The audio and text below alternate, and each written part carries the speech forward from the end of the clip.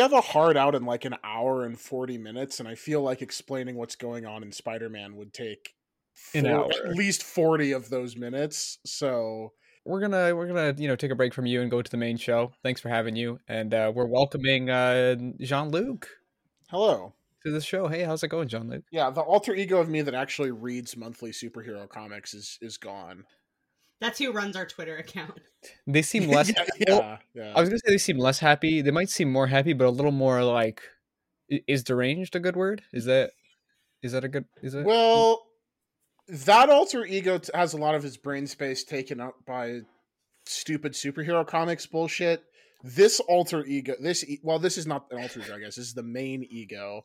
I'm mostly thinking about Rogue Squadron and the events of the Back to War and the guerrilla campaign waged against Isan Isard's government on Thifera in 7 ABY. And so I'm not sure I'm not sure which one is more deranged. How you doing, Emily? Hi, Alex. I'm doing pretty good. That's good. That's good. Do you have an alter ego that you brought to the show today? No, I did not do that today. Wasn't prepared for that. That's okay. You can have Paul too.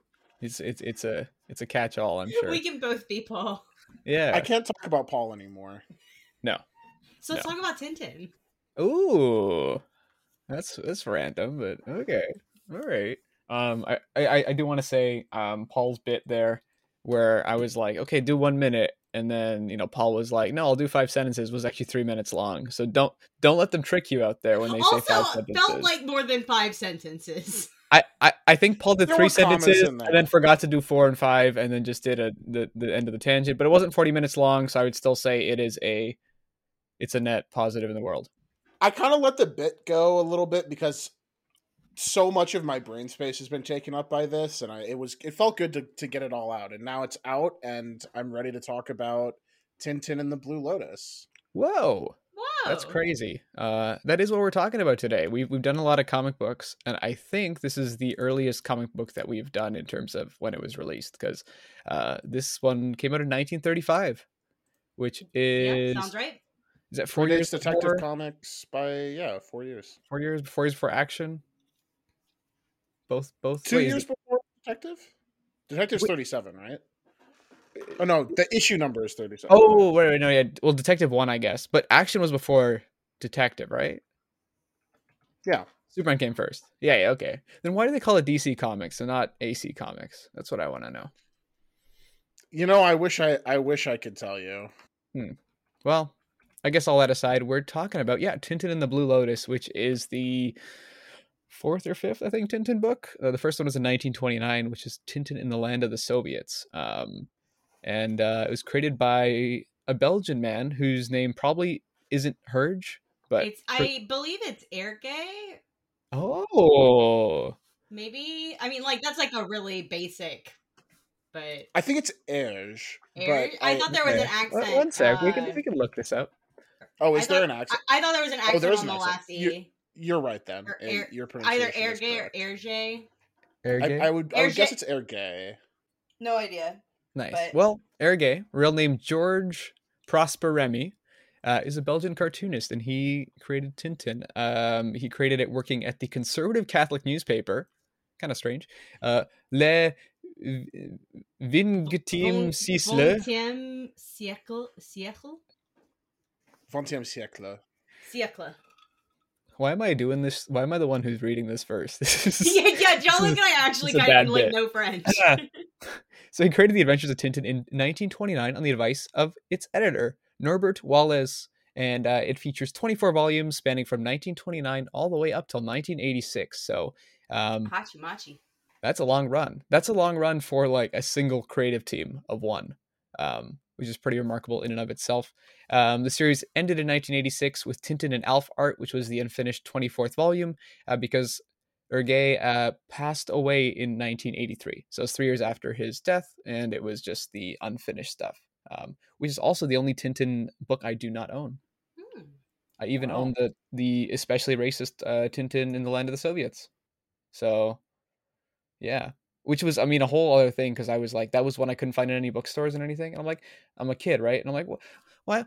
Where's the other Tintin book? Where's the last one? And it's like, oh, there's a reason you shouldn't be looking at that Wait, book. Tintin in the Land of the Soviets is the one you couldn't find? Yeah, I'm yeah, surprised. I would have expected that to be like a staple of Western anti-communist propaganda. yeah.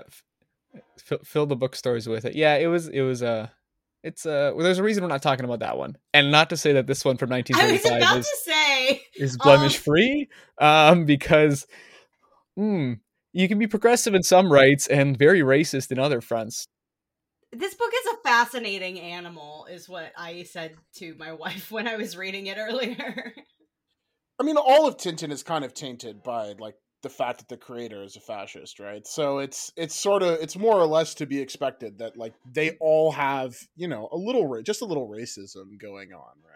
It's always it's different, and they're like, this was the one where Gay sort of as Jean-Luc put it earlier this week, went woke, um because he like the story is that, This well, I comic mean, is pretty woke, all things considered. for 1935, well, we'll get to that, but this was one of the first Tintin books where he actually did some like serious research on stuff, and he like actually knew someone of the, I guess, background that he was writing about. Not the Japanese people in this book, obviously, but his Chinese friend, uh, yeah, Chang Chong Chen is the kid's name, and they met. They were they were put together by a Catholic priest who was like, "Your book's racist. You should actually talk to someone who's Chinese," because of the portrayal that he did in other books. Um, and this was also the first book that he properly plotted, because the other ones were sort of done on a shonen style where it was like a weekly sort of like pages going out and really rushed and that sort of thing. So this is seen by a lot of people as the start of like, this is the actual quality Tintin stuff, as opposed to the ones before, which are a little more juvenile, a little more problematic, and all that stuff. And it was the first openly political Tintin story. Just a little bit, just a little bit. Okay, I would disagree with that, but like That it's the first openly political one, or that's that the it's first. Well, yeah, political at all. isn't the background to Tintin in the Land of the Soviets that his editor told him to write it as anti-communist propaganda? Like, isn't that the whole reason Tintin in the Land of the Soviets exists? But didn't that come out later? No, No, Tintin. that was the No, first one. that's the first one. Okay, no, I got it. Tintin in the Land of the Soviets is the first one. I But got it. I don't know. Maybe it is considered. I guess anti-communism probably is not considered to be particularly political by a lot of people. It's not political if you're supporting the like hegemony. Yeah, most people would say it's common sense, and they are stupid. Yeah, before we hit the plot summary, though, I'm gonna just read something by Ergay talking about his sort of yeah, I'll just read the quote, but it's basically him talking about like, oh, like what was the difference with the Blue Lotus, and actually like how his view of Chinese people changed going into it. So, um, again, this is his quote, not mine. It was at the time of the Blue Lotus that I discovered a new world. For me, up to then, China was peopled by a vague, slit-eyed people who were very cruel and would eat swallows' nest, wear pigtails, and throw children into rivers. I was influenced by the pictures and stories of the Boxer Uprising, where the accent was always on the cruelty of the yellow people, and this made a deep impact. So he just like wrote, yeah, like there's not even any like he just wrote himself into this, huh? Like, I mean, not like as a character, but like that's like verbatim from stuff from the book. We're gonna get into that obviously, but There is a scene where Tintin is explaining to his Chinese friend like what people back in Europe think of the Chinese, and it is exactly that. So yeah, that's like good. almost word for word. Look, he was doing he writing this book was just him doing a struggle session. He was like doing ruthless self critique. Good for wow, him. very brave. We're gonna jump into the plot summary now, though. Um, and we'll break this up if you guys want to do a paragraph each. I'll do the first one, then we can do that up. But the Blue Lotus picks up right where Cigars of the Pharaoh left off, and Tintin's normally just sort of serialized action adventure and things all like that. But sometimes they have sort of recurring villains and stuff going on, which we do see a little bit of in the Blue Lotus, especially at the end where it's like, oh my gosh, you kind of stuff. But it picks up with Tintin staying as a guest of the Maharaja of Gaipayama. The story begins with Tintin is visited by an unknown Chinese man wanting to discuss matters of great importance with him. The man is hit by a dart containing the madness serum from the previous issue, and before losing his grip on reality, only manages to tell Tintin that he must go to Shanghai and seek a man called Mitsu Hirato. Take it away, Emily. Tintin and his fox terrier Snowy travel to Shanghai to meet Mitsu Hirato. This is such a weird. I've never seen this surname before. Mitsu Hirato, who warns them that the Maharaja is in danger and that they should return to India. Surviving several attempts on his life by mysterious assailants, Tintin attempts to leave for India by boat, but is kidnapped and brought back to China. His abductors reveal themselves as members of a secret society known as the Sons of the Dragon, who, like the Maharaja, are devoted to combating the opium trade. Their leader, Wang Chenyi, explains to Tintin that Mitsu Hirato is both a Japanese spy and an opium smuggler, and enlists Tintin in their fight to stop him. Tintin agrees and spies on Mitsu Hirato at the Blue Lotus opium den. Following him, Tintin witnesses Mitsu Hirato blowing up a Chinese railway. The Japanese government uses this as an excuse to invade northern China, taking Shanghai under its control. Okay. So Tintin is captured by Mitsu Hirato, who plans to poison him with. I still don't know how this is pronounced, but it's the madness drug. The madness drug. Rajaija? Rajaija? Let's go with that. Not bad. But in typical Tintin fashion, there's a twist to save Tintin, which is that one of Wang's agents is able to swap out the poison for water. So when Tintin is poisoned, he's able to just pretend that he went mad long enough to be untied and let go. So Mitsu Hirato obviously discovers this deception, and he convinces the Japanese military to put out a warrant for Tintin's arrest. While this is happening, Tintin enters the Western settlement in search for Professor Fang Xiying, an expert on poisons, who he hopes can develop a cure, but discovers that he too has been kidnapped. J.M. Dawson, who is the corrupt chief of police at the Shanghai International Settlement, arrests Tintin and hands him over to the Japanese, who sentences him to death before he is rescued by Wang in a really funny and contrived manner. Only the best. Traveling to Hukou with the ransom money for Fang, Tintin comes across a flood that has destroyed a village and rescues a young Chinese orphan, Chang Chong Chen, which, if you've been listening to this podcast, you'll know that is the name of the kid that Ergay met and was like, oh, wait a minute. Chinese people are people too. That's crazy. So Chang accompanies Tintin to Hukou, where one of Mitsu Hirato's spies ambush him. They realize that it was a trap and that Fang was not there. Meanwhile, the detectives Thompson and Thompson, who are twins and British and very bumbling, are employed by Dawson to arrest Tintin, but fail on multiple occasions. Returning to Shanghai, Tintin intends to confront Mitsu Hirato and allows himself to be captured by him. Being held prisoner at the titular Blue Lotus, he discovers that Mitsu Hirato is in league with the film director Rastapopoulos, whom you might remember from The Cigars of the Pharaoh, the previous Tintin adventure. And yeah, he's in league with the he's the head of the international opium smuggling gang that Tintin had pursued in Egypt and India, and was the man assumed to fall into his death during the foiled kidnapping of the Maharaja's son. However, in accordance with Tintin's plan, Chang and the Sons of the Dragon rescue Tintin and Fang. Rastapopoulos is arrested, while Mitsu Hirato commits seppuku. Tintin's report on Mitsu Hirato's activities lead to accusations against Japan, which withdraws from the League of Nations protest. Fang develops a cure for Rajaija? The madness stuff, while Wang adopts Chang as a son. Tintin and Snowy return home to Europe for their next adventure. Wow. What a book from 1935, huh? It sure was from 1935. It's a lot of plot shoved into 67 pages. Yeah. Yeah. Before we get into if you liked it, what is your sort of experience with Tintin? Have you read it? Had you heard of it? Is this your first time? And you're like, whoa, this is wild. I guess starting with Jean Luc.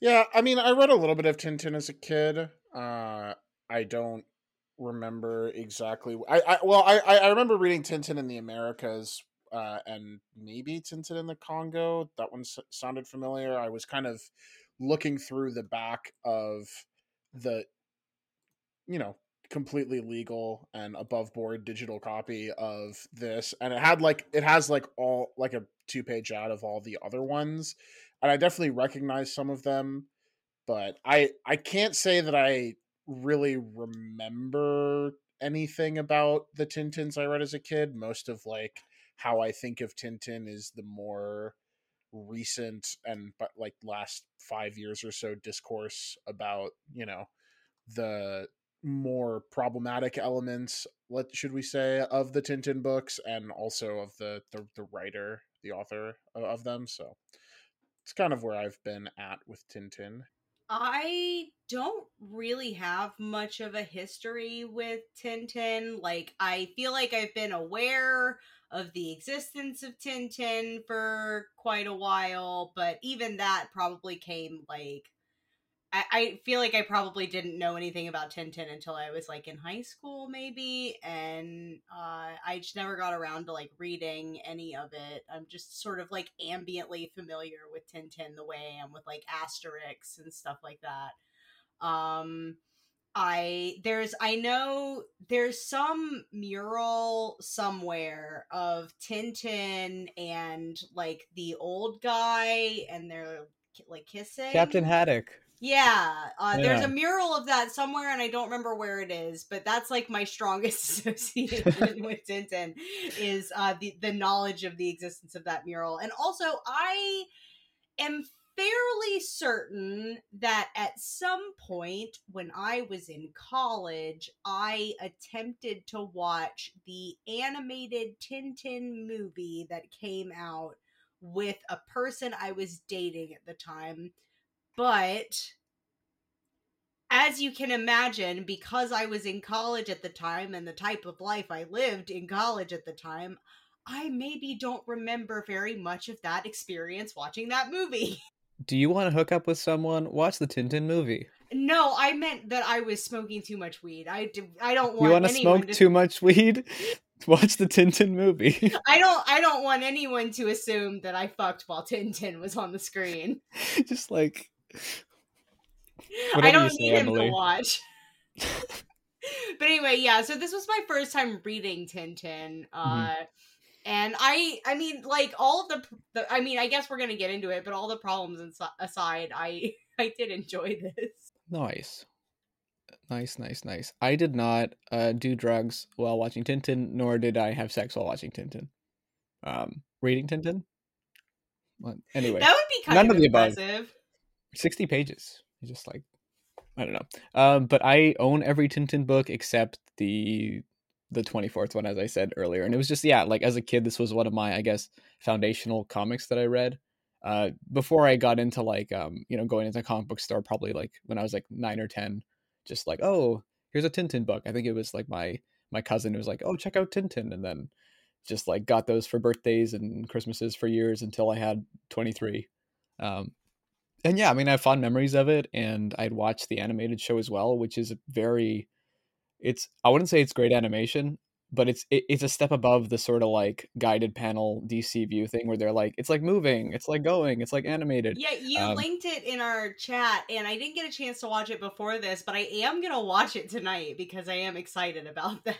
yeah, let me know what you think. And they I have one will. they have 39 episodes. Oh, So cute. That's they fun. they make it go.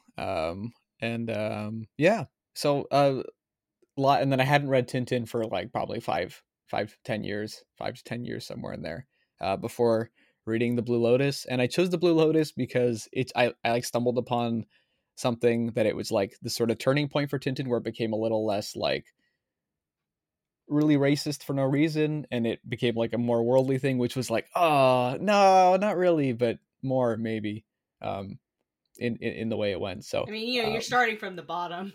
Yeah, so then I was like, oh, but it's kind of fascinating because the books, the first one was from 1929, the last one that he wrote and finished was 1976. So I guess to compare those two and wondering how like things have changed, even if Erge was maybe a little bit of a fascist, maybe not such a nice guy, but Yeah, instead he just actually, decided to go with this one.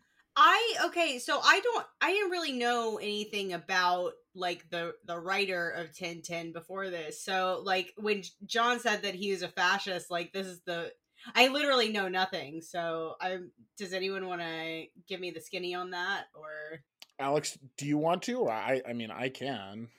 Go for it. I'm just curious, like, I could Yeah, Google I it, mean, but well, he was just he was a right winger. yeah. Like he was like committed to like Belgian royalty, like the Belgian royal family. He Okay. was like a staunch defender of like Belgian Belgian imperialism in the Congo.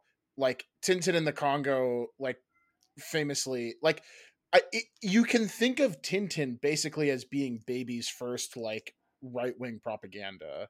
It like Tintin in the Land of the Soviets is an anti-communist work. Tintin in the Land of the Congo is like a uh white man's burden sort of work about how it's necessary for uh white imperialists to colonize the African savages in the Congo. Like they may be well meaning, but they are nonetheless like savages who Yeah, require the yeah. domestication of by the white man. Mhm. um which actually I think it's interesting. I which is why I would kind of push back against the assertion that Tintin and the Blue Lotus is Tintin going woke, because I think that it actually fits perfectly with the political project that Erge was a part of, which is that it may be like a more positive portrayal of China and Chinese people, but it comes at the expense of Japan, which we'll get into this, but like there is there's a reason why like right wing Europeans were against like Japan in the two Sino-Japanese conflicts, and it's not because they found like the things that Imperial Japan were doing objectionable, which they obviously were. I mean, Japan, they did perform Imperial Japan performed a genocide against China in Yeah. the 1930s and 40s. Mhm. But like the reason that this book is like pro China is more because that is more suitable to Western imperial interests, and it meant to sort of, in my opinion, the Gotcha. way I read it is as counteracting, the Japanese imperial interests in favor of Western ones. Mhm. Gotcha. I mean, And not to, yeah, sorry. oh, go ahead. Yeah, no, and I mean, not to defend him completely, but most of the books that mention like Congo, Soviets, Pharaoh, even like Blue Lotus were definitely early stuff, and not to say Yeah. that and not to say that his later stuff necessarily is like blemish free, or I don't even I haven't read them in a long time and stuff like that ideology wise, but there is like just in terms of like the subject matter as he goes through, and in terms of like where he focuses on going and everything, it's like very different in terms of that kind of stuff. So There was definitely a shift post World War II because he experienced firsthand the Belgian occupation, the Nazi occupation of Belgium and France. yeah, But also, he catered his work in those eras so that it could continue being published during in Nazi occupied France. So like right, he's a more complicated figure than just, oh, he's a right winger, like he's a fundamentalist right winger. A lot of his beliefs do start there, but in his like he kind of does the Lovecraft thing where like later in life he renounces a lot of his like earlier views. yeah.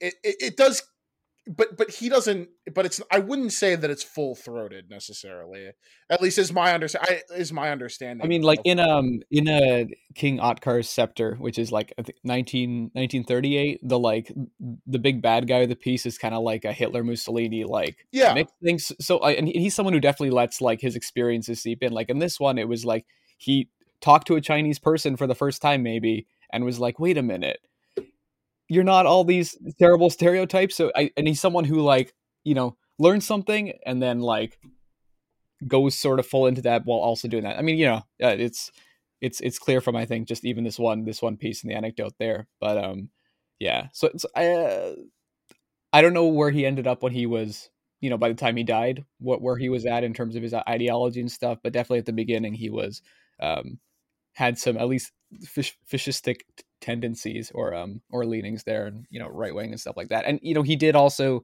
start this off. He was writing for the conservative Christian newspaper. Like that is where he published his first few ones there too. So two things. One, I figured out where the mural is. It's in Paris. Would you guys like to see it? Sure. Here it is. I should have picked a Captain Haddock one. He's fun. This is in Paris. This is on a wall somewhere. You can even look it up on Google, and there's a Google Maps location for it that you can go track it down. It's probably a Pokestop. You're ever in Paris. It probably is a Pokestop. So yeah. But thank you for the history lesson. I appreciate that added context, and it does kind of make a lot of this comic makes sense in certain ways. Not that I didn't understand necessarily even just reading it, because it's not really that hard to parse. But the thing about this comic is that and I can't speak necessarily because I don't know to the rest of them, but the stuff that happens in this comic is historically pretty accurate, right down to sure. The inciting incident. One of the inciting incidents of the Second Sino-Japanese War was a failed attempt to blow up a railway that then the Japanese used as cover for occupying Shanghai. So this is it is very much rooted in the history of the time, which is why I think it is worth going in not going in with going in with a clear understanding of where the creator is and saying that it's the first political piece is probably a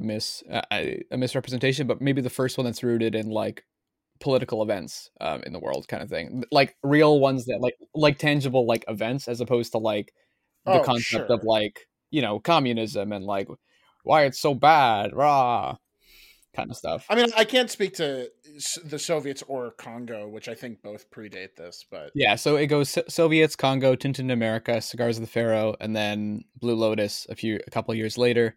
And yeah, as he goes on, there's ones where it's they're all really rooted in whatever's happening sort of at the time. So there's two of them where Tintin goes to the moon. That's in the 50s. So before, Tintin went to the moon before anyone else went to the moon, which is kind of cool. Yeah, Tintin was doing the first space imperialist. Yeah. No green screens needed, or however they did it. I don't know.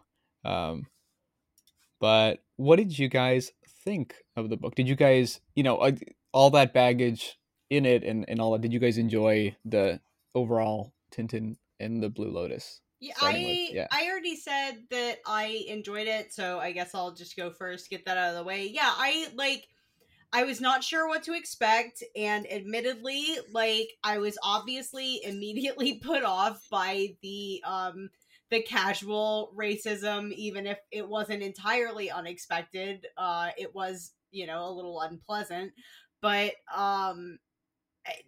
just as it kept going, there were parts that I found really enjoyable and charming to read, and I managed to enjoy myself despite all the times that I was just rubbing my temples. But it was a pretty breezy read. It took me maybe an hour and a half, because I kept getting distracted, but even if it has a lot of plot packed into a relatively low number of pages, I enjoyed this as my first experience with Tintin, I guess. My first official experience with Tintin. Yeah, I mean, I think visually, Tintin is incredible. I just in terms of the visual storytelling and the visual language, this book is really good on that front. Structurally, I think it's kind of a mess. Just because it constantly does the same sort of repeated plot structure of oh, something bad happened. How will Tintin get out of this? And then 2 pages later, he gets out of it, which, that is the structure of adventure comics. I'm fine to suspend my disbelief. And for the first, I don't know, maybe quarter, I was really into it, and then that just like kept happening over and over for the next 40 pages, and by the end I was a little exhausted with what the book was doing structurally, even if like if you took any of those sequences on their own, I think I would enjoy them. It was just the sort of repetitive nature of like Mhm. the book's plot that I don't know. I was rolling my eyes a bit by the end. Though there are some highlights towards the end of the book that we'll probably get to Sure. later on. I also found it pretty repetitive, but like I just sort of accepted that that was kind of the nature of this sort of comic. So like I was just sort of like, you know, like no, for my reading experience, I was just sort of like, okay, and I just kept kind of rolling with it. I don't think it's good, but it didn't bother me. I guess is really No, that's fair. I think for me, I guess saying it the repetitiveness is what got me is a little inaccurate. It's more that the stakes like get worn out really quickly. So by the end, whenever Tintin gets in trouble, it's like, oh, like 3 panels from now, this is going to be meaningless. Which again, like, yeah, like that's pulp adventure like Yeah. stories. Like that's like very like Republic serial era like movies and novels and all of that stuff. I was a little bit I will say I was a little bit checked out like about the halfway mark, Which because is, it's I like, yeah. think it's fair. can we just get to the next thing, or maybe like set up some stakes before we resolve everything, like every conflict like by the end of the page. And compared to like superhero comics, which I mean, up till 1960, I don't think anyone died. And like the only times they died was when Alfred was like writing his fan fiction and he was trying to get his emotions out, right? Um, but those were also like 18 to 20 pages, sometimes like 10. And this is like a 64-page book where it's like going back and forth and back and forth. Um, yeah, I mean, for me, I enjoyed it. It was like, as a kid, I, I don't remember the like blatant racism and like the, especially like with the portrayal of, like, Japanese people, and just like as such a caricature where it's like it's it's remarkable, like, and it is 1935 and all that, but it's remarkable how like you humanize it's just like classic propaganda, right? And it's like you meet someone who's Chinese and you're like, oh, they're human. And then like in your mind, you're not like, what if I met someone who is Japanese, who's like not like a fascist leader or whatever? And it's like, no, it doesn't quite go there. Um, but I again, the art I really enjoy, and like I think he's got a really cool sense of style. Um, it's a very wordy book, but I felt that still it's not a hard read at all. Like it flows Yeah, really well we considering. have read some like early comics that felt much wordier than this. Like I, it didn't even occur to me that it was wordy until you said that, and then I'm like, yeah, like it kind of is, but it also still felt pretty like breezy in comparison to maybe like some like really old Swamp Thing or Batman comics that we read. I think it comes down to a difference in writing styles, where like Also American that. comics did a lot of internal monologuing that was sort of like a lot of early American comics of this era sort of feel like novels transposed onto like images, whereas Mm-hmm. here like it feels much more modern, because even though there are a lot of words per page and words per panel, it's all Mm-hmm. dialogue, which is sort of like what modern American comics do, where like they may be wordy, but it's, with some exceptions, it's a lot of dialogue. And I would say the difference is that very little of this dialogue is like expository in nature. Like some of it is, but Mhm. it rarely feels like it's getting dragged down by constantly having to read. And Yeah. there's a lot of credit to the lettering in this book too, where they just really go out of their way to always make sure that like when there are pages where there's information, where there's like a lot of text or a lot of word balloons, it's always transposed against like a blank background, like the wall of a building, like the side of a building, or the wall of a room or something like that, rather than like getting in the way of the action. Mhm. So there's like a real sense that Erge has, is the person who both writes and draws it, of like how and when to deploy the word bubbles. Because like there are a lot of times when there's like an establishing shot of a room where you like get a sense for the space they're in, and then after that is when the panels like are sort of taken up by those word balloons. So you always like know where people are in relation to one another, and when there's like an action scene when there's a lot of movement, it tends to get out of the way, or just use like the little question marks or exclamation points that pop up over the characters' heads rather than like actually writing out words. Mhm. So Yeah. So in this, that I mean, regard, I think it's like really well done.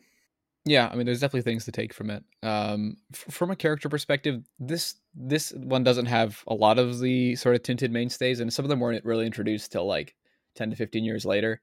But what did you guys think of the characters? Do you guys have a favorite, and a least favorite? I mean, I guess it's hard to say that anyone other than Tintin is a favorite because, like, all of the other characters are racial stereotypes or shitty white guys. Or British?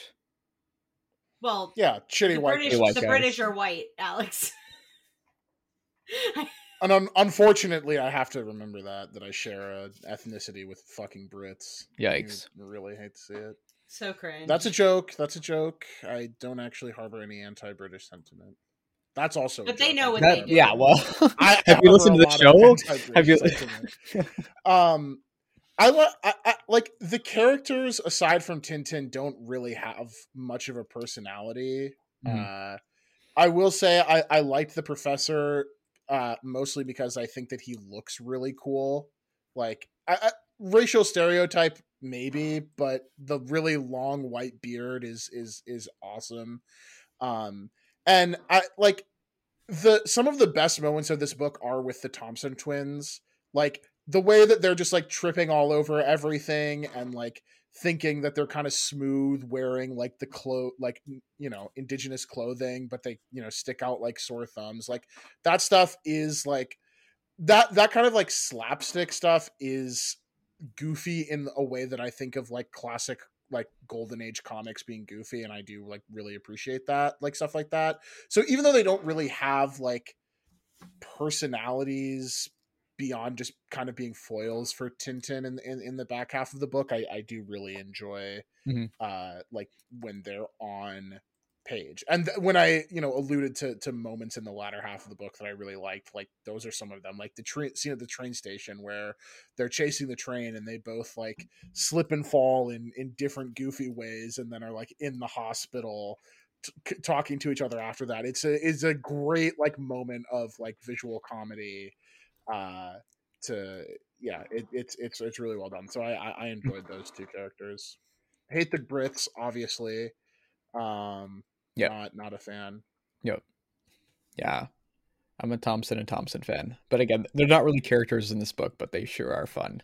I was taken by surprise because, like, obviously this book, like, starts off racist. So when it like started to become like, I don't want to say anti-racist, but at least like anti-xenophobic or Xenophobic. xenophobic. Yeah. I've only ever seen that word written. But yeah, when it became like anti-xenophobic, I was like, okay. Like, I was like, maybe there's like a little more to this book than I anticipated, and it turns out, yeah, I mean, maybe not much more, but like a little bit in that, like, but it, even then, like, when you put it in political context, the like anti-xenophobia is just more like racism towards other people. Like, I don't know, I liked this book, but it's chock-a-block full of things that I don't like.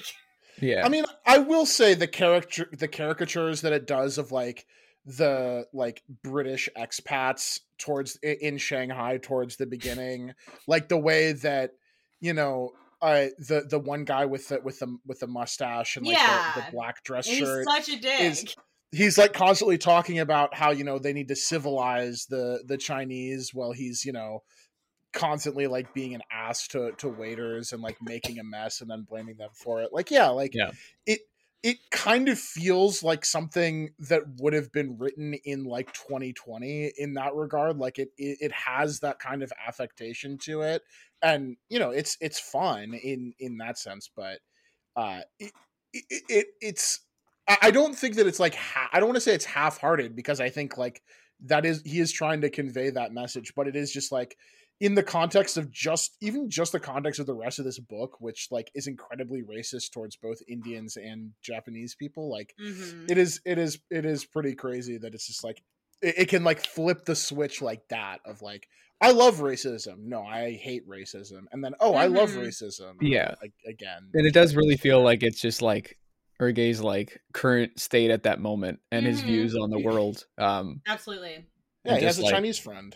yeah. So buy his book. Buy 200 million copies in 70 languages. It's been published that many times in that many places. I mean, Emily, you've only read one Tintin book, I guess, but why do you think, just from I guess this, that it has been so successful, and that it like, do you think it should be something that is still, I guess, read today, or like put on a pedestal as like, because it is like one of the sort of founding graphic novels, and I mean, in Belgium it was like basically the first one, Yeah. and sort of launched a lot of the European scene, or helped that go.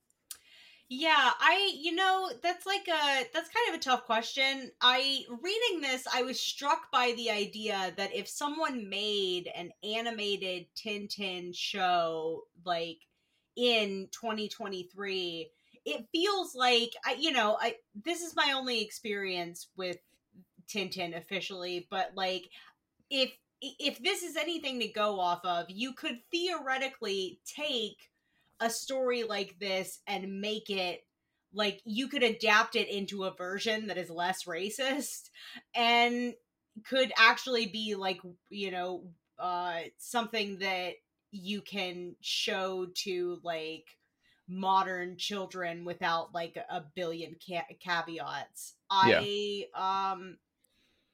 I don't know, as from like a history of cartooning perspective, I obviously think that, like it is undeniable how important Tintin is, like as a, I don't want to say a franchise, but you know what I mean. Like, I don't mean it in that way, but like Yeah. as an entity, like you can't deny like the impact of Tintin, but Mhm. but also like there's so much of it that seems to just be Problematic. difficult, Difficult. problematic, yeah. Yeah. So like I can see why this endures, like I said, even despite all of like the things that made me uncomfortable reading this book. Like there were plenty of times that genuinely like made me laugh and I felt very charmed, and I could easily, like, if I had read this as a kid, like there's so much, being a white person, there's so much stuff that I would not have picked up on, and I probably would have like, just been all on board. And people love white person traveling to exotic locations Indiana Jones. as a Welcome concept, aboard. and that seems to be something that Tintin also does, if I'm picking up Yeah. correctly. Yeah, he's Not like a journalist. exclusively, but He's a journalist, but he's Mhm. really, he's like a crime fighter, Yeah, vigilante. Yeah, kind yeah, of He's a guy. journalist in the same way Indiana Jones is an archaeologist, right? yeah. Yeah, Okay, that's yeah. actually, That's that. I mean, we've been comparing good Indiana Jones, comparison. but that's a good way of putting it. Yeah, Yeah. I kind of forgot that he was a journalist, to be honest. They pretty much only mention it in the actual comic, like at the end when they do Yeah. that like news report of what happened. Yeah, They say, like journalist Tintin. He doesn't do much I think I journalism, knew no. that, Yeah. but just in all of this, I like kind of forgot.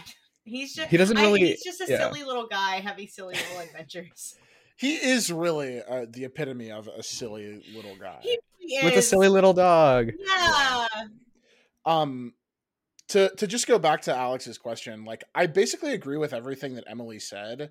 The struggle I have with Tintin is that I think that it's fine to like, I think that people should read stuff like this because of how foundational it is, and like at the end of the day it is good and entertaining, and Yeah. people should read that.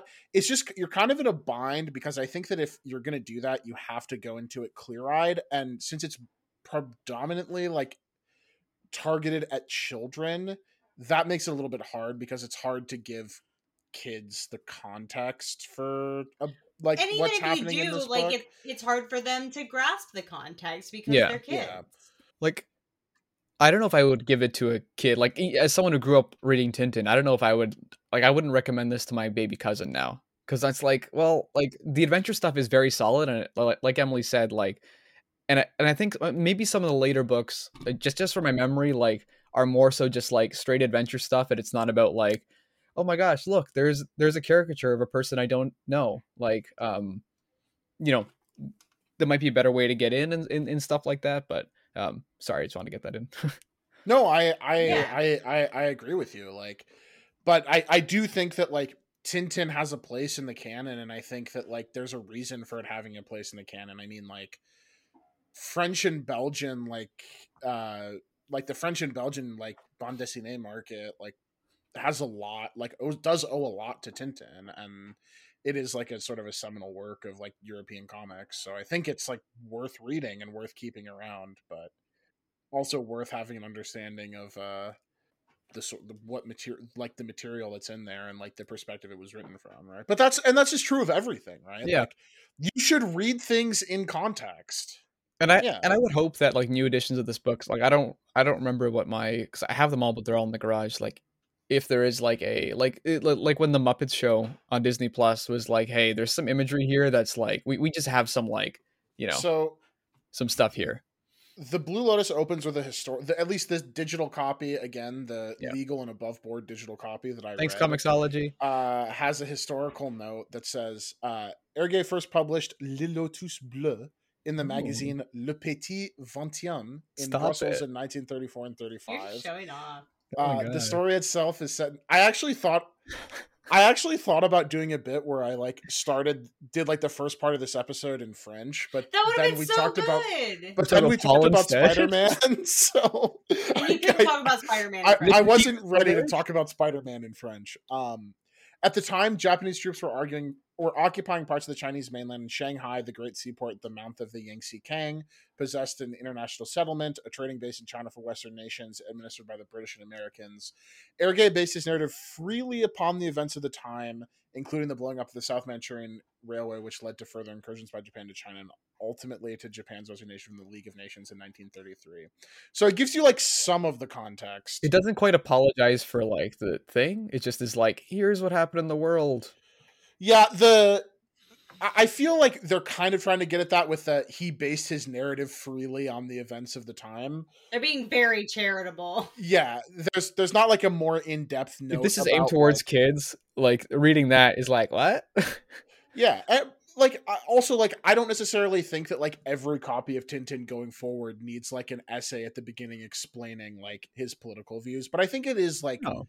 worth having, like it is worth knowing the context when you read stuff like this, Yeah, so that you for can sure. like evaluate it accurately and think Mhm. about it like in the context it was written, and Yeah. not be susceptible to the propagandizing and that it does. So Mhm.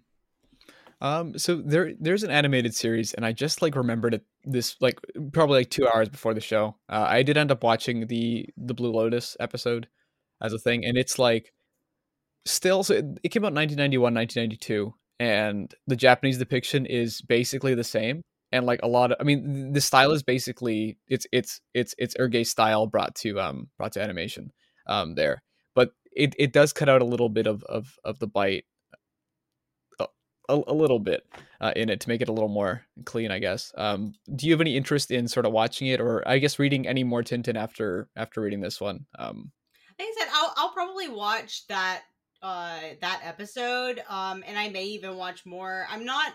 I don't know 100% how much I will like read Tintin beyond this, to be honest. Like, not that I'd be opposed, but just like, there's a lot of things to read and do and whatnot. But I would not be opposed to watching watching the little animated episodes, because I that think it's sounds far more fun. likely that you watch every animated episode than you read one more issue of Tintin. That's exactly what So I'm saying, Alex. yeah, I Tintin's not really my thing. So I don't know. I'm a little curious now to go back and read some of the to read the Soviet one, because I don't think I've ever actually. Oh my god, excuse me.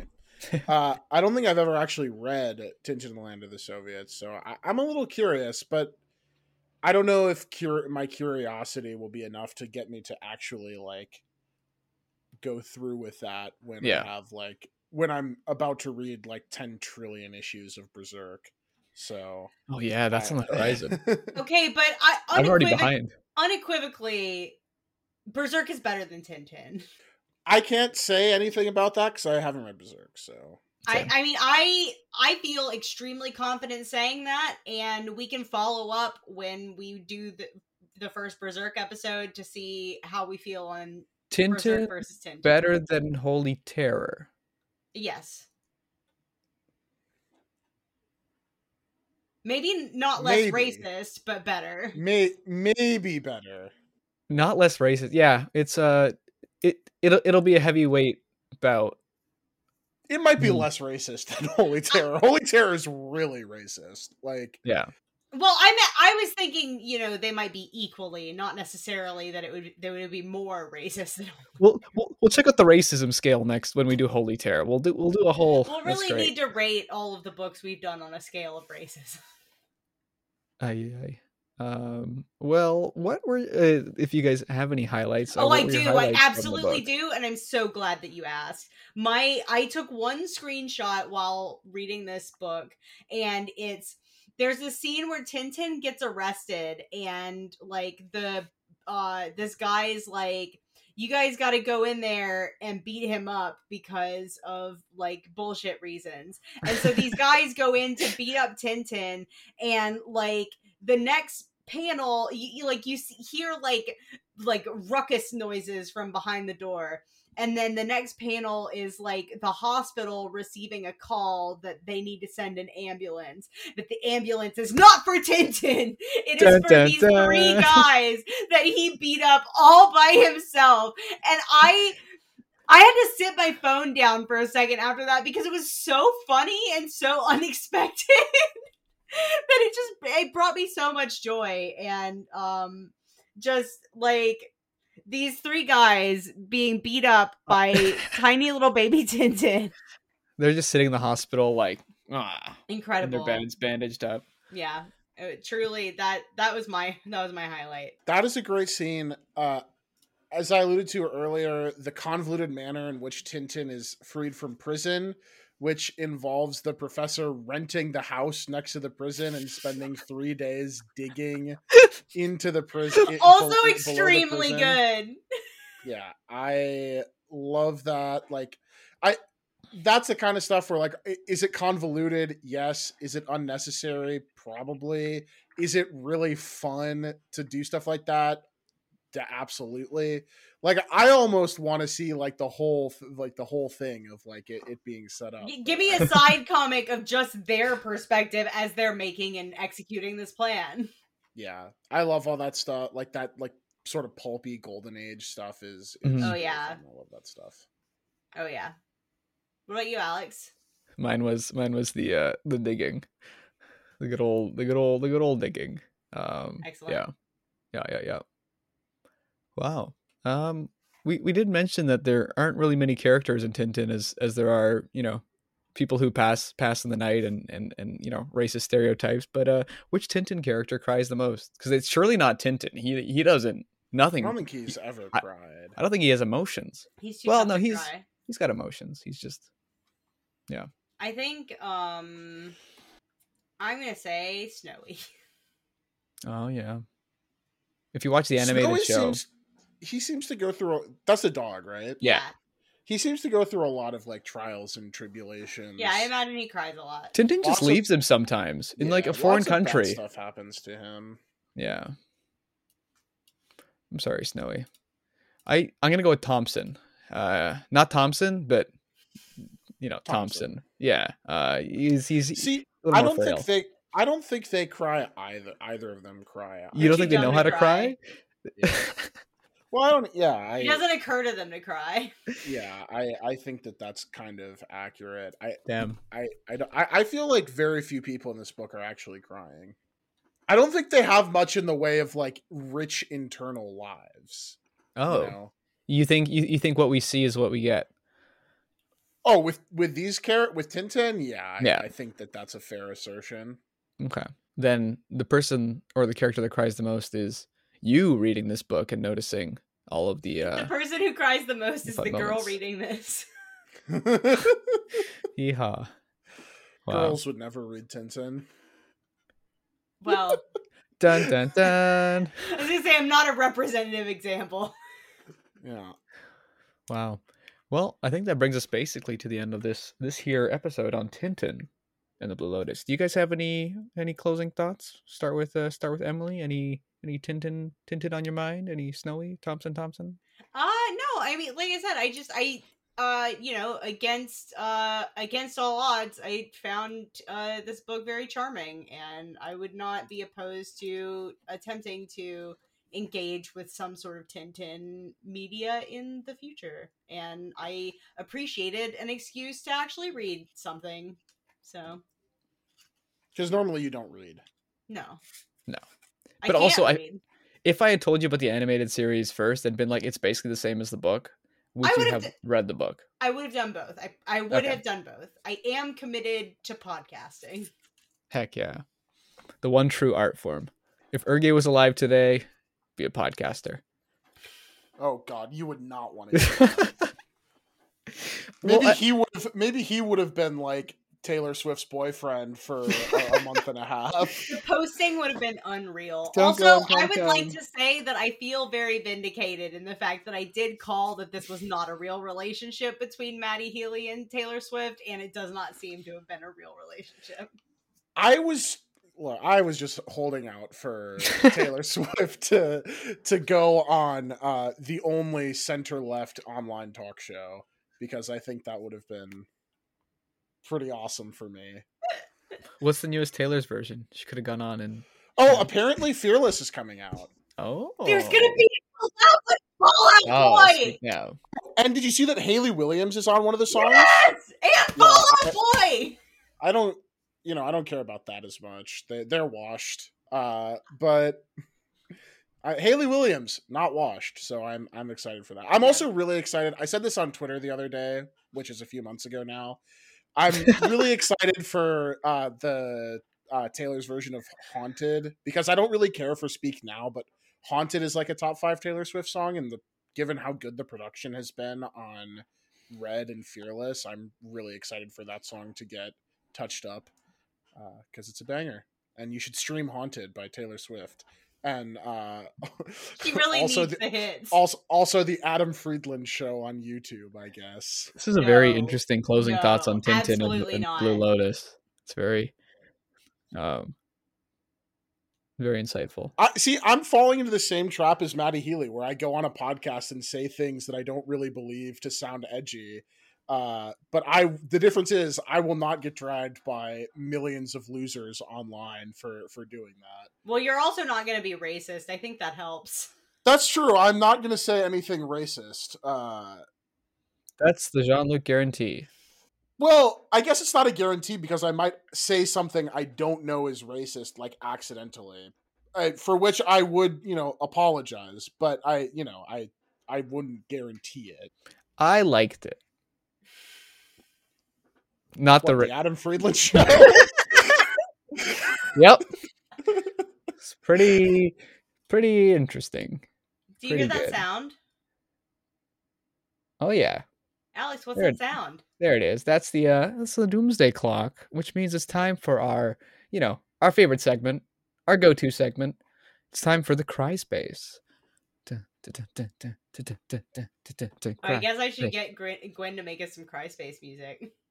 Yeah, like it's, and I think it should be a little bit like exciting. It's like we're gonna cry, yeah, together. Originally, I was gonna have like a clip of like just an audio clip of someone crying that I was gonna play when we did this, but it was too sad, so I said no. It would have been our Cry Space every week, because we'd have to listen to it, and then we'd just be so emotionally distraught that we couldn't put the show together. It was just too sad. I have a different Cry Space theme song every episode, because I, always am listening to music while we're recording. What's today's Cry Space music? It's Walk by Pantera. So Kongdu Pantera. Okay. Yes. All right. The for those who don't know, Kongdu Pantera is a tier 2 Overwatch team that Jean-Luc likes and listens to. They're not quite, is there actually an Overwatch team called Pantera? Kongdu Pantera. Oh, Panthera. Yes, it's like a panther, not a whatever the heck you're doing. I don't know. Pantera. I don't know. It's a cool name. They're a metal band from the 90s. How do you not know Pantera? They're like Yeah, how do you not know Pantera? Oh, because all of my metal knowledge comes from Chad. Oh, yeah. Okay. There we go. Chad doesn't like Pantera, so. Well, that's all I need to know. I think they're pretty good. Okay, well, that's all I need to know too. Shut the fuck up, Jean-Luc. Now I'm confused. But you Jean-Luc, you got a cry space for us this week? Oh, I have to go first. You don't have to. I have a cry space. Go for it. My cry space is that I got new glasses and neither of my co-hosts said anything. They're nice. New? Yeah, look at them. They're nice. I normally wear red heart-shaped glasses, and these are like orange circle glasses. They're very different. If these were yellow, I would have been like different, but like I guess red. Now that you point them out, first of all, very nice glasses. So they have the colors, and then they have like the metal really like stands out. Yeah, it's because they're rimless, so it's just like the glass with the metal. I got them because they look like the glasses worn by Vash the Stampede from Trigun. I don't know what those words mean. You've never heard of Trigun? It's like metal band.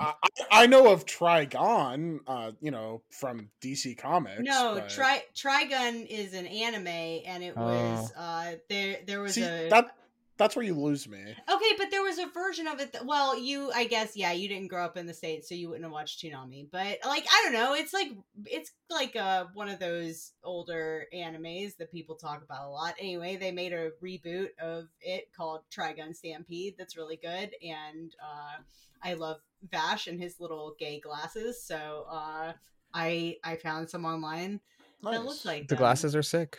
Thank you. Very nice glasses. I did remember, I thought I had a cry space prepared and I forgot it when Alex told me, but I remembered. My cry space is that, again, this is going to be something that's outdated when the episode comes out, but I kind of cried because I had to admit to myself that Avenged Sevenfold actually kind of cooked with their new album and did release new songs that are good in the year 2023. Oh, is that true? Should I listen to the new Avenged Sevenfold album? It's inconsistent, but I would say about 60% of the new Avenged Sevenfold album is pretty good. Is that a metal band? Yeah, actually. Vaguely. Kinda. Okay, I'm learning. They're a metal band, but they're like, metal for... I was going to say they're a baby metal band, but they're nothing like the band Baby Metal. They're like metal for emo kids. Yes. Yeah, no. That's actually the perfect way of putting it, yeah. I'm gonna keep you like My Chemical Romance? Do you want something a little edgier? Yeah, you're at an 8. That is you want a 9. Yeah. That is exactly it. They are just edgier, just slightly edgier. But yeah, the new album's actually like surprisingly okay, and I was like kind of sad that I had to stop being a Avenged Sevenfold hater. Not that I was a hater, really, but like they hadn't put out a good album in like there's 15 years. So. Next album could be bad. There's hope. It's true. Yeah, it's true. You go back to it. Wow. I just think they should have stayed on the trajectory they were on after City of Evil, but instead they weren't. So that's fair. You hate to hear it. Damn. Self-titled's okay though. The one right after City of Evil. But... Yeah, that album is all right. Has my favorite Avenged Sevenfold song on it. Avenged the Sevenfold. No, hold on. Is it a little piece of heaven? It's not a little piece. It's not a little piece of heaven. No, it is a little piece of heaven. Oh, See, a twist. I knew. A twist. Yeah. Alex, what did you cry about recently? I cried because I'm getting engaged. Wow. Engaged to be married. Wow. This is the first I'm hearing of this. That's crazy. Oh, really? Because I got a private DM from Alex. I guess you're just not. Well, he's not a Patreon subscriber. So, oh my god! Imagine imagine you're like you I don't know, you have your YouTube, and then one of the things for your Patreon people is they know when you're like engaged or like big life events for you, and they get to know first. That's tell me it's not a thing. I'm gonna say Alex did DM me, which is better than how Emily told me that she was getting married. So Okay, that's fair. I didn't tell you guys at all. I did just like Emily messaged me one day out of the blue, being like, "Hey, did you listen to the new episode of Fresh Podcast Market?" And she like never asks. I listened to the podcast, but she like never used to ask me that. And I'm like, no, I haven't listened to it yet. It came out like yesterday. It's a good podcast, but it's not that good. And so I listened to it. Like a day and a half later, and was like, "Oh, Emily's talked about how she's engaged now. Good for Emily." But, wow, what a power that's move. how I mean, like, yeah. So if I haven't told people, I'll just have them listen to the full episode where we talk about Tintin and the Blue Lotus. Yeah. So they get to go through all of the fun to get to that. That's so exciting, Alex. That is But really exciting. yeah. And I invited my co-host, so they have to come to Canada. Yeah, I'm looking forward to renewing my passport so I can come for the wedding. Yep. You guys will be at your own table. No, you know what I want to do? Because you know at some weddings they put people who like know each other together. I'm gonna like pick one person from like make sure no one at the table knows each other, so everyone just has like a stressful night, and then it's less stressful for like me and Madeline. So that's really funny. I can think of like I'm not somebody who should be put at a table with people I don't know. Yeah, if you do that, you're doing that at your own risk, Alex. Hey, the videographer will be there. We'll get great content. That's what weddings are about. So, and each guest, I'm gonna have them bring something specific. So, Jean-Luc, you're gonna bring either 2 Magic the Gathering decks, so you can like be like, "Hey, play Magic the Gathering with me," but which would be fun, right? That'd be good. If any of our other mutual friends show up, there will be Magic played at your wedding, Alex. So. Yeah, but you guys won't be at the same table. You won't even be in the same room. We're separating. Yeah. What do I have to bring? Emily, you're gonna have to bring 2 Yu-Gi-Oh decks. You're gonna bring a DVD player. Okay. You know, like one of those mini ones, and you're gonna have a headphone, like Apple headphones, the old ones, one ear, and it's gonna be a CD of Revolutionary Girl Utna. Yes, and you're gonna have to introduce someone to it. Yeah, and watch all 26 episodes. I'm gonna bring a portable DVD player. I'm on it. Yeah. Yeah. There's more than 26 episodes of that show, Alex. It felt so right. It felt so right. 26. No, there's 39. Shit, that's a lot. But you know what? We'll keep it open a little longer. It'll be a long day, and then Chad's go to the reception that you can still be watching. Yeah, and then Chad is gonna be the only music we have. Oh, that's awesome! And we're gonna make him take requests, and you're gonna be apologizing to Madeline for years afterwards for that. See, like, a lot of people do weddings, and it's like it's not about them. It's not about their fun. But this, maybe I'm a sicko, but it sounds like fun. It does. Am I gonna have to re-listen to this podcast to remember what I'm supposed to be bringing? No, I'll tell you every week. Oh, okay. In the lead up. But you should also bring your plugs, because we have a Twitter, at Crime Book Club. Follow it. Check it out. We have some, we got some cool pictures going up when we post shows. We sometimes tag people. But that's mostly if we're like, being like, hey, no, I don't think we really do tag people. I only tag creators if we shit on their book. Yeah, I was thinking that. And then I couldn't think of a creator that we like shit on enough to be like if we did a Jeff Johns episode, I feel like you would, but there's no way he still has a Twitter after like his last few years.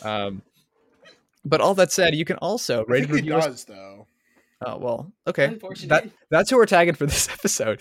Rate and review us 5 stars on your favorite podcast platform and your non-favorite podcast platform. 5 stars are, 5 stars no matter where they're at. Well, okay, maybe do do people use Spotify, iTunes, SoundCloud?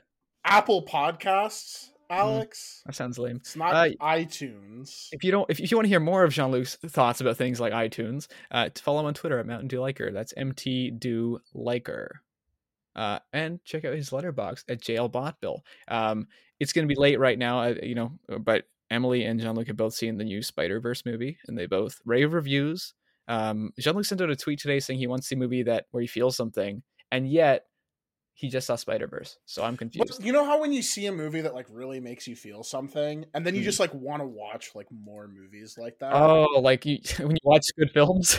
It's kind of like, yeah, it's like the, you know, people were talking about like the post-Avatar depression, which definitely was a thing.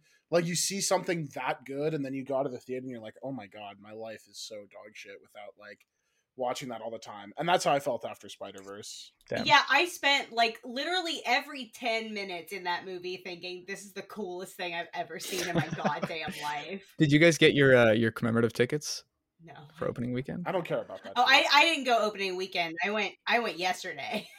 Oh, I guess I technically did go opening weekend, but I didn't know that was a Maybe, thing. maybe it's a Canada thing. Adam got a piece of plastic. I went at a 4 p.m. showing on a Tuesday. That's I was wonderful. really annoyed because I went at a 9:45 p.m. showing on Saturday, only to find out that my AMC doesn't have like the special drinks. They only have like beers and No. ciders. Oh, Well, I was used to like when I used to go to late showings at, you know, AMC's in real cities, I could get like, you know, cocktails and shit, Mhm. but alas. Unforged. that's unfortunate. When I see it on Friday, I don't think there was a Spider-Man. There was a Spider-Verse cocktail, unfortunately. You know, being that the movie is for children, but although there was a Sonic cocktail, so you know but they do them. that For was all not kinds for of things. children. Well, no, it had. No, that was Well, I mean, no child should watch that movie. But you should watch. I agree with. You should watch Twitter to see Emily's tweets, mpandanata, and the secret comics Twitter that we're not going to mention. You can also check It's out the not a Letterboxd at secret. Pandabor. No, it's a secret now. Okay. And Twitch at Pandabor. Podcasts, so many. This might not be accurate anymore, but imagine me and you in a fresh podcast market. That looks terrible. Those are all also, accurate. also producing on a little show called Big Steppy. You know, Yeah. if you're into that. Another show called Loser Like Me, where they Yeah. talk about the Ryan Murphy hit show Glee. What a show! What content! What content! Honestly, Boy howdy. So yeah, And if you you can also listen to Warrior Chats, which had a new episode after a year. which was it yes, but no, but it was like a while. It was recorded a while ago, which is like Yeah, if you're gonna do a there- podcast, just release it. Release Warrior it right Cats after. Warrior Cats is eternal. You know, like it's Yeah. it's truly evergreen. Yeah, evergreen. We would never do the thing. We post quick, so quick. And Relatively. all that said, But we post on time. Yes. yes. The point is, if you like our voices, but not all together, check out That Looks Terrible, because there's a couple episodes where me Yeah. and John Luke And guest. whenever Annie gets episodes of those out, there will be episodes. Like Yeah. it's not my responsibility, so you know. That must feel nice. to It be feels free of- great. Free of that. But to end it off, I'm gonna let Jean-Luc and Emily each have 5 sentences. Go. That's a lot. a No, lot of that's sentences. way too many. That's one. Yeah, no, we're done. That's 2. You can do collectively. Goodbye. Oh, 3, Bye. 4. We love you.